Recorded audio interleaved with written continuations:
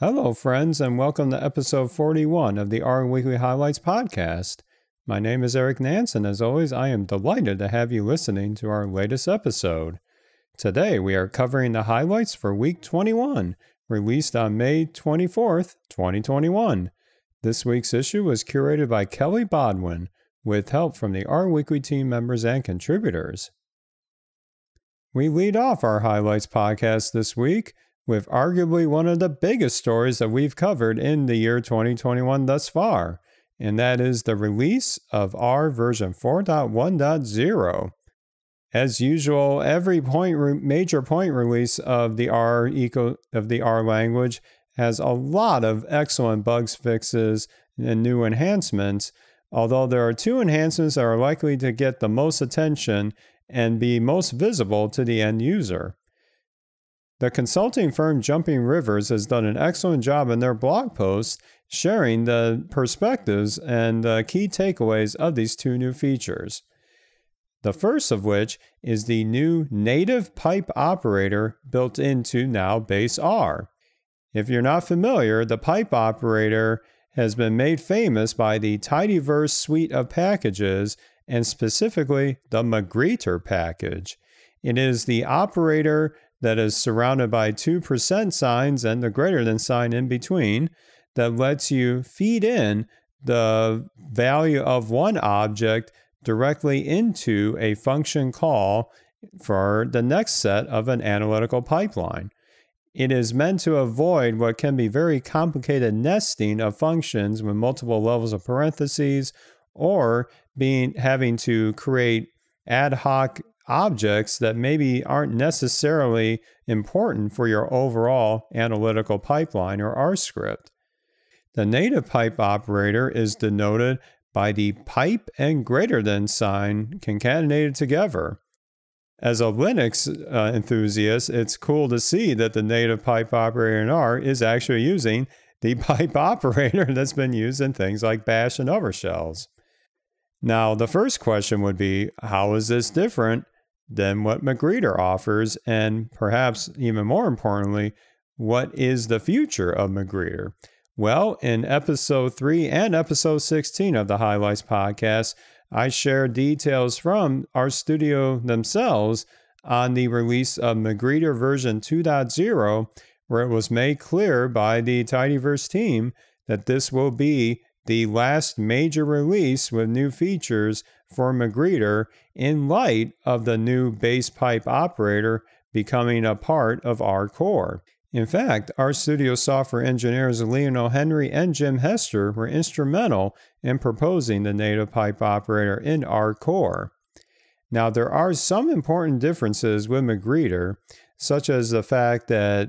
the native pipe operator doesn't fully support having, in essence, a wildcard placement of the first argument going into the second argument, which you would see in a lot of Magrittr code using a dot character to put in place, say, a third or fourth argument in a function call.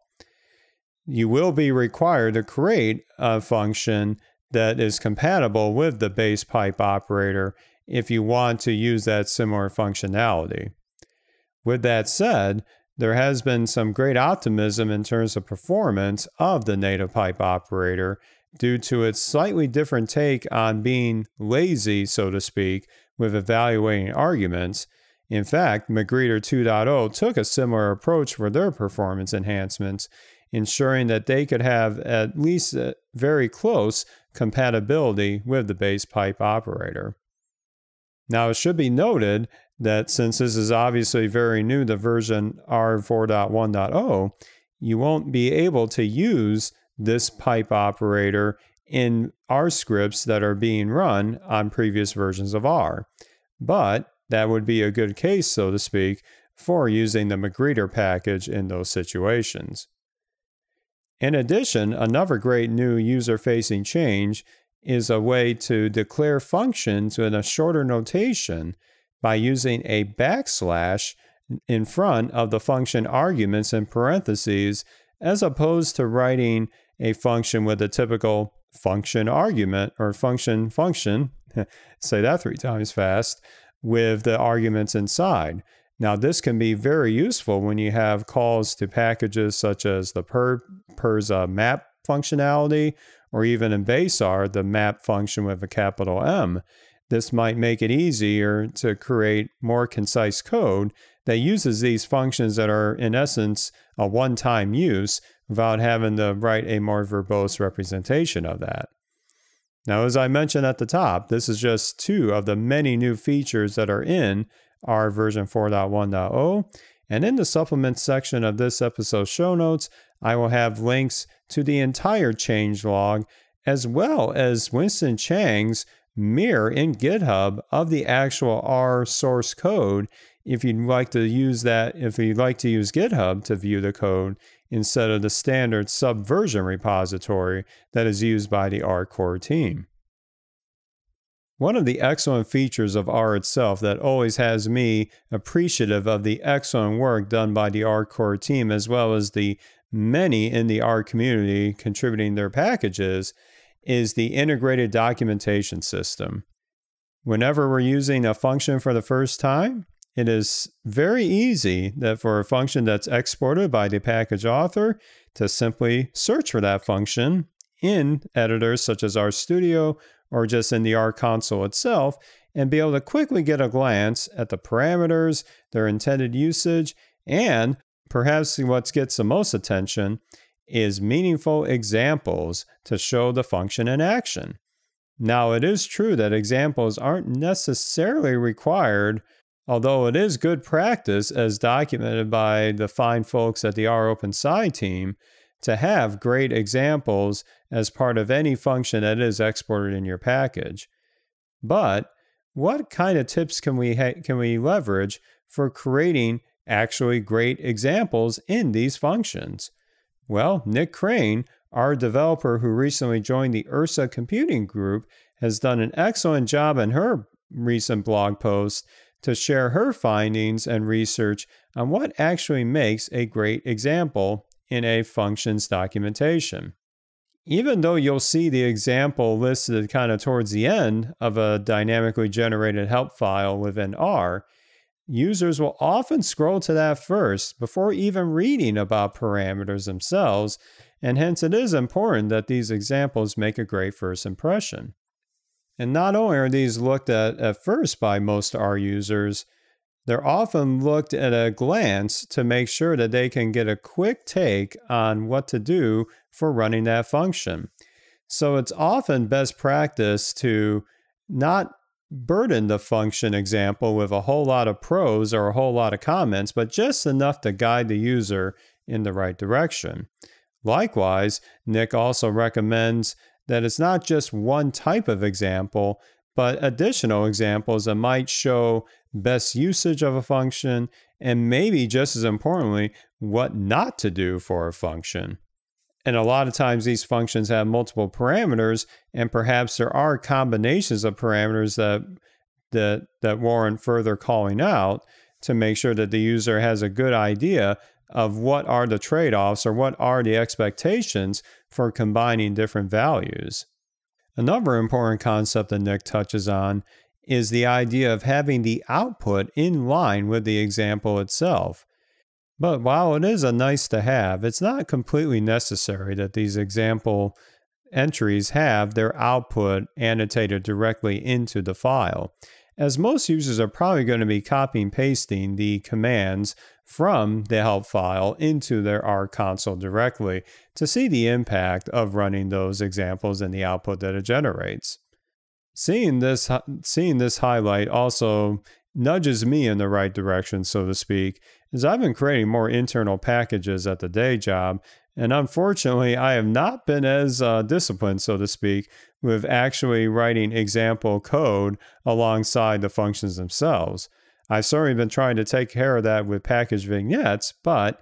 let's be honest here, when we're trying to figure out why a function is not working, we're going to go to the source of that function itself first up, and making sure that the example is clear and concise would be a win not just for the end user, but for me as well. Obviously, there isn't a one-size-fits-all approach to this, but I really like what Nick has outlined here as great principles that in general can do a great job of setting you off in the right direction if you are creating your own R package with excellent documentation right with it.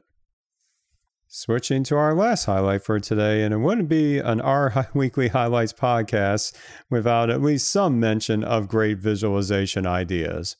We've covered some excellent resources in the past about leveling up your knowledge of ggplot2 and some really interesting use cases, maybe different themes or different geomes or anything of that nature. But often you might see one of these excellent plots that are created and just wonder, what is the journey to get there? Well, Cedric Schurer, freelance data visualization designer who's been featured in episodes such as episode 33 with his amazing talk on ggplot2 wizardry, is back at it on his personal blog with a new series that he's launched called Evolution of a ggplot Part 1. Using example data of global student-to-teacher ratios provided by the UNESCO Institute of Statistics, which was also part of one of the Tidy Tuesday datasets released in 2019, Cedric brings us on an adventure from creating simple box plots of the ratios that are grouped by continents to a stunning composition of a dot strip chart and lollipop plot complete with an annotated tile map. Now, as you're looking at the image when you read this post, it would seem like hours were spent polishing a basic ggplot in some extra software outside of R, such as Inkscape. But Cedric stresses that all of this is accomplished entirely with R code.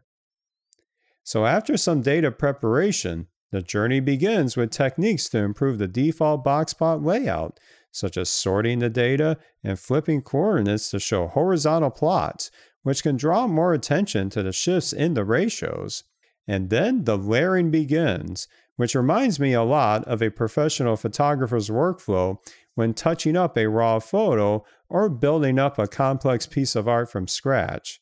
And Cedric starts with figuring out nice changes aesthetically to the theme of the plot and the font selection. And what was really interesting to me is that Cedric sets up this theming and variable mappings from the input data without actually applying a geom yet and saving that as an object. One could think of that as your base canvas that's going to be layered on top.